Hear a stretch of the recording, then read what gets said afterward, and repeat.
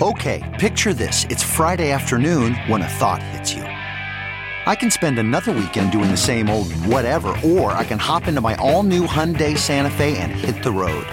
With available H-Track all-wheel drive and 3-row seating, my whole family can head deep into the wild. Conquer the weekend in the all-new Hyundai Santa Fe. Visit HyundaiUSA.com or call 562-314-4603 for more details. Hyundai, there's joy in every journey. This is the Pulse of St. Louis. Welcome into the Pulse of St. Louis. I'm Mike Colombo in for Shirley Washington. This week, our discussion will focus on sickle cell disease. It is the most common inherited blood disorder in the United States. Nearly 100,000 people of various racial and ethnic backgrounds are living with sickle cell disease, most of whom are African or Latino descent. This topic is also timely because September is National Sickle Cell Awareness Month. And to educate us on that topic today, we are pleased to be joined by Reverend Cedric Portis, Sr. of the American Red Cross. He also chairs the Greater St. Louis Dr. Charles Drew Advisory Board and works to educate the community on the importance of blood donation. Next to him is Rosemary Britz. She's also with the American Red Cross and worked with the Dr. Charles Drew Blood Program for many years. Also the founder of the Sickle Cell Association to help spread awareness about the disease. And we would also like to welcome Tiara Norris. She is the mother of 2 who lives with sickle cell anemia, SS. We thank you all for being here. This is an incredibly important subject, and September truly is the best time to talk about it because we are drawing awareness this month. Yes. So Reverend, I'll start with you. And I would just like, the most layman way you can possibly do it, explain to our viewers what sickle cell is. Well, insofar as the disease itself is where your blood cells are shaped like a sickle, and they don't flow as they would if they were round, and they get caught and clumped together, and they cause pain. And in order to get relief from that pain, you're going to need a blood transfusion. And that's the most layman way I can put it. And we're going to talk about the importance of those blood transfusions in a moment. But Tiara, I want to go to you next to talk about what it's like for someone living with this disease. Because as you join us here today, you look great, you sound great, we're happy that you're here, but looks can often be deceiving and you can be really suffering. Tell us what it's like to live with sickle cell. It can be misleading, but living with sickle cell is a daily struggle because I do have 2 little ones. So the most thing that I struggle with is keeping my energy high, especially for my little ones, as well as my transfusions and keeping my pain under control on a daily basis, and as well as eating the right foods and drinking plenty of fluids. Okay, so we continue to talk, you mentioned it, the Reverend mentioned it, blood transfusions. Regular blood transfusions are often a critical treatment for sickle cell disease, and that makes the need for blood donors incredibly important. All blood types are needed. Type O and B blood donors are critically needed right now. Rosemary, tell us why we are at such critical levels for those particular types. Well, for sickle cell disease, it's always at a critical level. We need individuals of diverse backgrounds to donate on a regular basis in order to help individuals, as Tiara stated. Reverend Portis talked about how the blood cells turn into sickle shapes and get stuck in the blood vessels. So if you donate whole blood and we are able to do a transfusion for someone that has sickle cell, it gives them that relief because they have the whole blood running through their body instead of the sickle cells. So we need a diverse population to donate on a regular basis. And someone who is living with this disease may need how many transfusions a year? And you think about that and then add in the importance of why so much blood is needed, because there's a lot of people who are dealing with this. That's correct. So you can receive a blood transfusion about every month. So about every 4 to 6 weeks, someone could use a blood transfusion. And because it's important that you receive a blood transfusion from someone like you, and being that a majority of the population are of African and Latino descent, as you stated, it is important that we have those populations donate even more in order to help individuals with sickle cell. Tiara, what has your personal experience been as it relates to the transfusions? So I am on blood transfusions every 3 to 4 months. So every 3 to 4 months I receive every 3 to 4 months I receive 2 to 3 units of blood.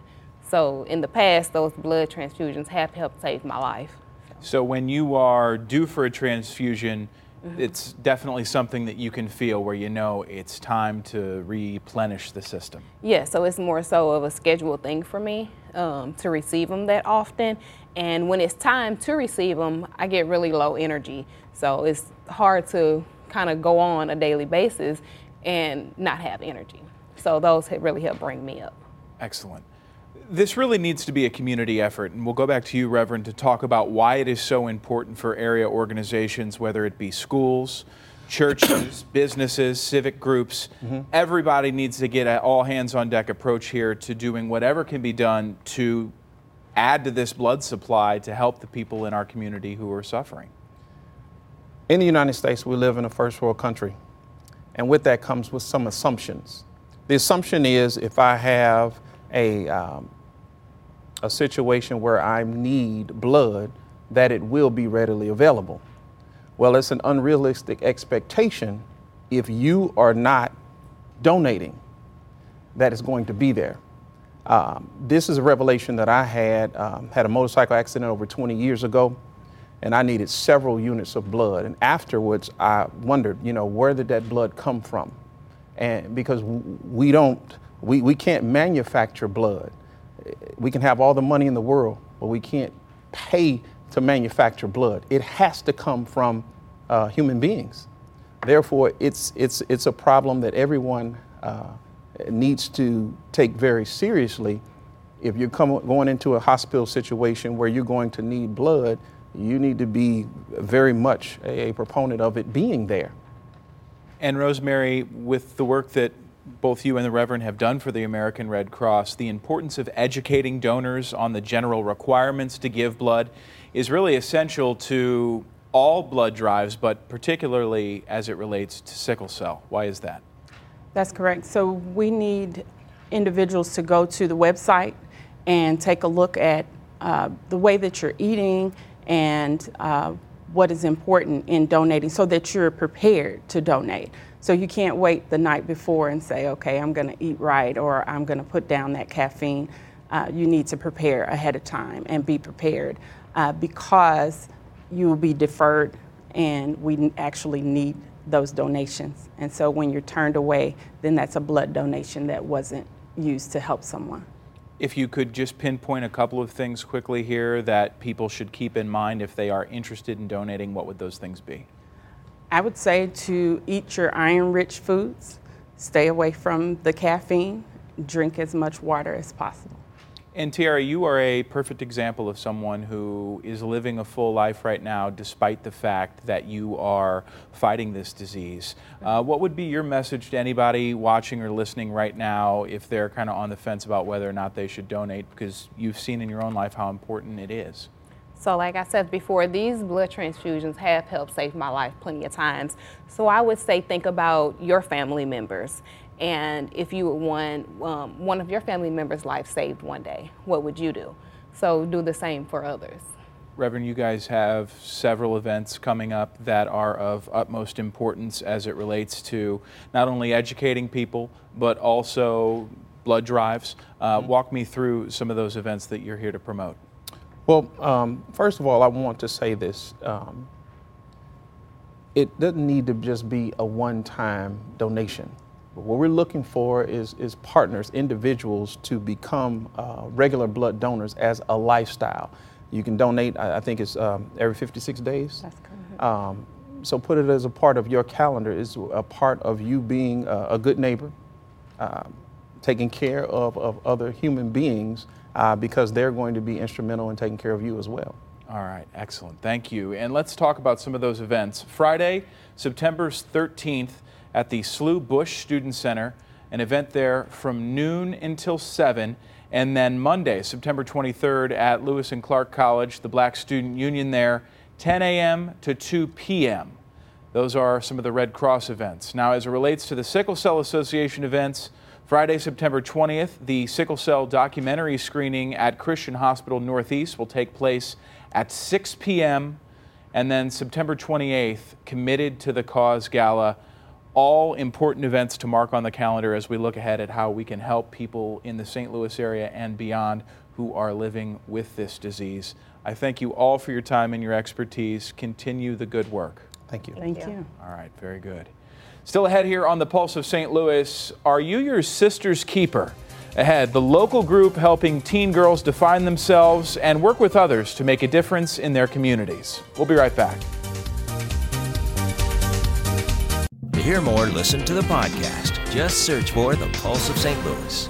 Welcome back to the Pulse of St. Louis. I'm Mike Colombo in for Shirley Washington this week. Our next segment features an organization focused on empowering girls to define their voices, understand the value of self-awareness, academic excellence, and promoting positive community engagement. The group is called SistaKeeper, and we are excited to have its founder, Tracy Berry McGee, with us, as well as its project manager, Yolanda Langford, and mentor, Jasmine Thomas. We thank you all for being here today. Thank you for having us. Of course. All right. First and foremost, what inspired you to start this? Well, I'm a licensed therapist. I have a private practice as well as the nonprofit SistaKeeper. It was started in 2002 in my basement. The reason why is simply because there were issues in our community that we needed to address when it came to self-esteem. I have two daughters that were in elementary and middle school and really trying to define themselves from the inside out. And when I realized that that was an issue for them, I knew that there was an issue for myself when I was growing up dealing with bullying, an issue for other girls in the community, and I thought I need to be a part of that solution. So all of those ideas, incredibly important, the mission, incredibly important, but putting it into action is a whole other ball of wax. Yes. How does this grow from your basement to the heights that it's reached now? So it was important for me to develop a format. And for me, that started when I was a little girl journaling. I know the importance of literacy because my mom put a journal in my hand. And a lot of women know about how you get this journal with the key. And you write in it and you write all of your goals and your dreams and you say, like, do not enter. And so I started writing out the plan and just started listening to my spirit and decided this is what needed to happen. So we created conferences and summits and we went into schools and I created curricula that I could take into schools and do school-based programming, community-based programming. And it literally went from my basement to local to schools to national and global.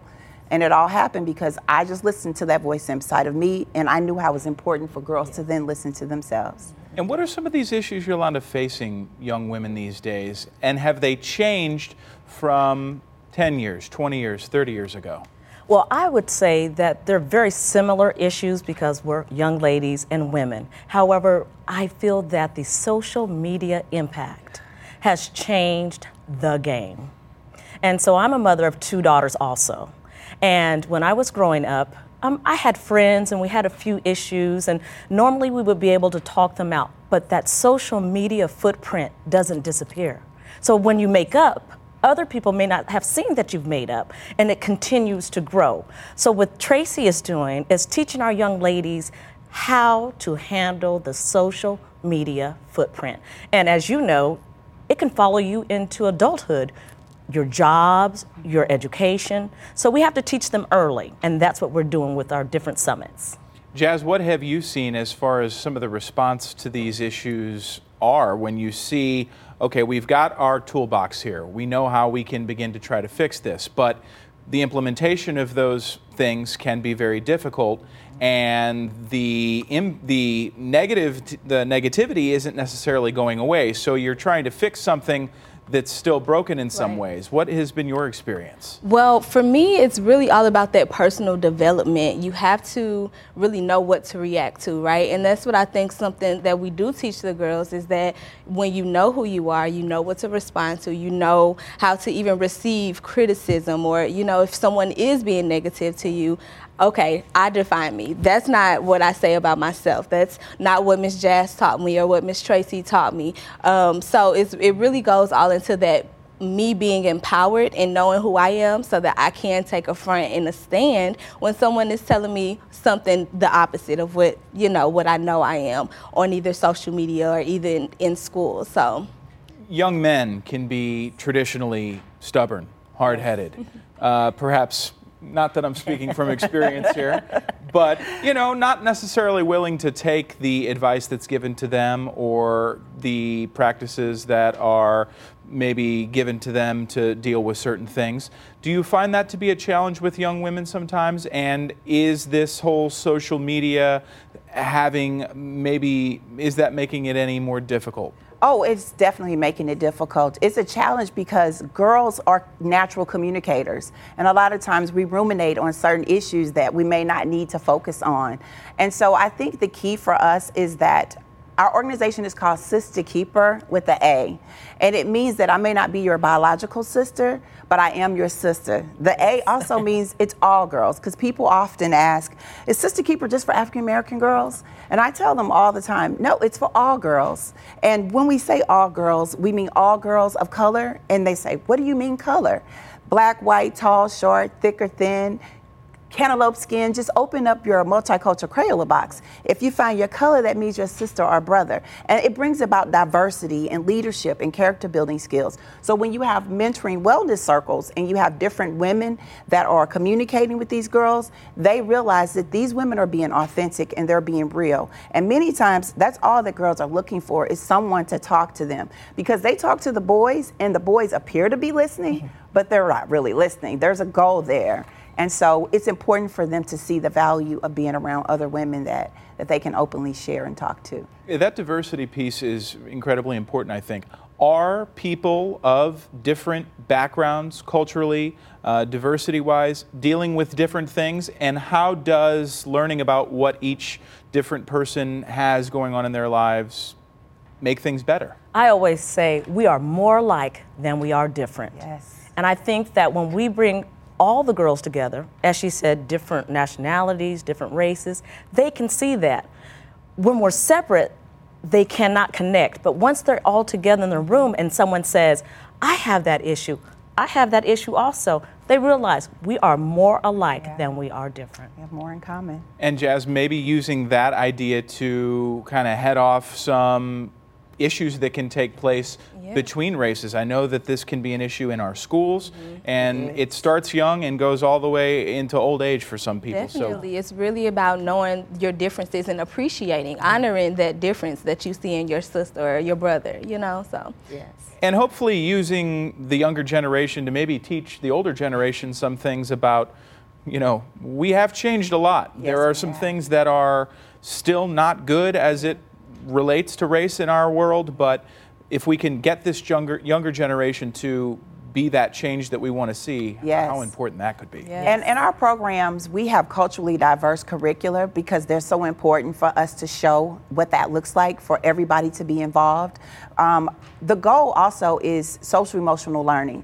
Our kids can be mentally ready, but if they're dealing with trauma and they're not able to process that socially, then there's going to be a gap. But when we can bring all that together, then we understand the value of accepting ourselves. I can't accept you if I don't accept myself first. But if I accept myself, I can be true to myself, and then I can be true to you. So I got to be a sister to myself first before I can be a keeper to you. Let's talk a little bit about the 2019 Be a Keeper Teen Girls Summit Tours, partnering with universities, all preparing for the 2020 tour that will take place in various cities. People who are going to experience this, what is it that they're going to find? So, number one, it's all about self-awareness. So we are bringing all of these girls on various college campuses so they can experience knowing who they are and being able to say, I can be here. It's about promoting academic excellence as well as being a part of the community. So we're bringing speakers in from the community, women leaders. We have every college campus, we have girls that are on that campus that are part of panel discussions, as well as girls doing breakout sessions, and we have swag and t-shirts and all kind of cool things. And these girls come from all over, and literally every college campus we've been going to, we're selling out. That's incredible. That topic of self-awareness, I think, is so important. I feel like if there is a issue with someone that I have, it's usually me taking issue with their lack of self-awareness. Yes, it is. And maybe I need to look in the mirror sometimes as well and say, maybe I'm not being the most self-aware person. Maybe I'm doing something to elicit this behavior in them. How do we deal with self-awareness? How do we teach proper self-awareness, Yolanda? Well, we teach the young ladies to look inward, but we give them the tools to look inward. And once they have the tools, they're able to build relationships with other people. And I think that one other aspect that we haven't touched base on is financial literacy. Yes. That is so important for our young people to learn. We have so many young entrepreneurs, which is a wonderful thing, but all young people need to learn financial literacy, and that will help them as they get older. And that I've found as I've gotten older is one of those things that, yeah, you learn a little bit maybe along the way, but it's a continuing education thing. And then practicing that self-awareness. I love the phrase, practice makes perfect, but perfect practice makes perfect. Yes. That is, knowing what to do is one thing, but knowing the right way to do it and making sure that you're doing it time after time, incredibly important as well. Yes, it is. It's wellness. It's the whole girl. Yes. So we focus on mental, spiritual, financial, emotional, social. All of those things are a part of that toolkit that girls can take with them and say, now I feel like I'm a keeper because I'm whole. And who does not want to be whole? That's a big issue for a lot of girls in our community. Absolutely. I also want to talk about the International Day of the Girl Symposium, the I Define Me Girl Walk held at the Missouri History Museum. That will take place on October 11th this year, 8 a.m. to 11:30 a.m. Also, the Be a Keeper Teen Girls Summit at Washington University on the 14th. That is already sold out. Yes. That's incredible. We're excited. Congratulations. Thank you. The Be a Keeper Teen Girls Summit at Harris-Stowe State University on Saturday, November 2nd, 8 a.m. to 2 p.m. Register on Eventbrite for that. And then the Empowerment Center is, of course, located at 3633 Marietta Drive, Suite C, Florissant, Missouri. For anybody out there who is going to see this, wherever they see it, what would be your advice to them if they want to get involved as either a mentor or if they see a young woman in their life and think this would be perfect for her? Well, number one, the biggest part that we want people to understand is this is definitely a we thing. It's about community coming together and making sure that they know we all have value and we need to show our girls that we stand behind them. So with our International Day of the Girl, of course, we have various sponsors. We have U.S. Venture. They've come along and said, yes, we're all in. We're working with Better Family Life. We're working with the YWCA. Of course, the Missouri History Museum is totally saying we are a space for us to learn our history. So if you want to volunteer, we're definitely, when we do our summit, it's the next step is 2020 for us to travel. So we need that sponsorship. So if there are women leaders and business owners who want to stand behind this vision, contact us through our website. Everything is out there. Of course, we talk about positive social media, so we have to show everybody how to use it. Without a doubt. Okay, we're going to pause there. When we come back here on The Pulse, we're going to get the final thoughts from our ladies who've joined us today. So many important topics that they're covering.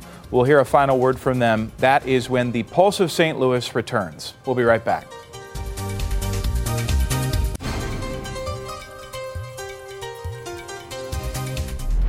And before we leave you, a final word from each of our panelists.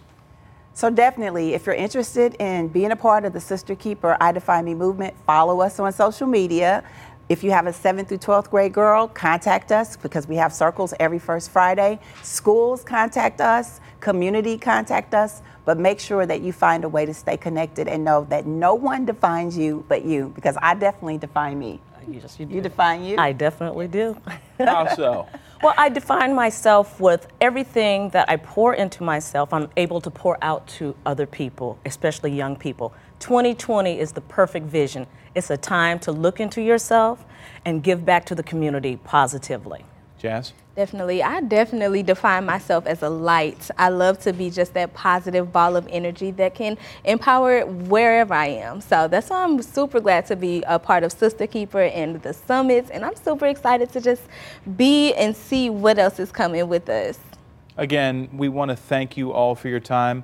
I think you're doing incredibly important work. Our youth, be they male or female, the demographic that you are leading, we need those people so much to guide this world as we continue to move on. Continued success to you. For more information, you can head over to our website, kplr11.com, as well as fox2now.com to get more information on the wonderful work that you are doing. Thank you. And we thank you for joining us this week. If you missed any part of the show, you can download the Pulse of St. Louis podcast in the iTunes or Google Play stores. And remember, for news 24/7, check out the free Fox 2 and News 11 apps. For Shirley Washington, I'm Mike Colombo. We thank you for joining us for the Pulse of St. Louis.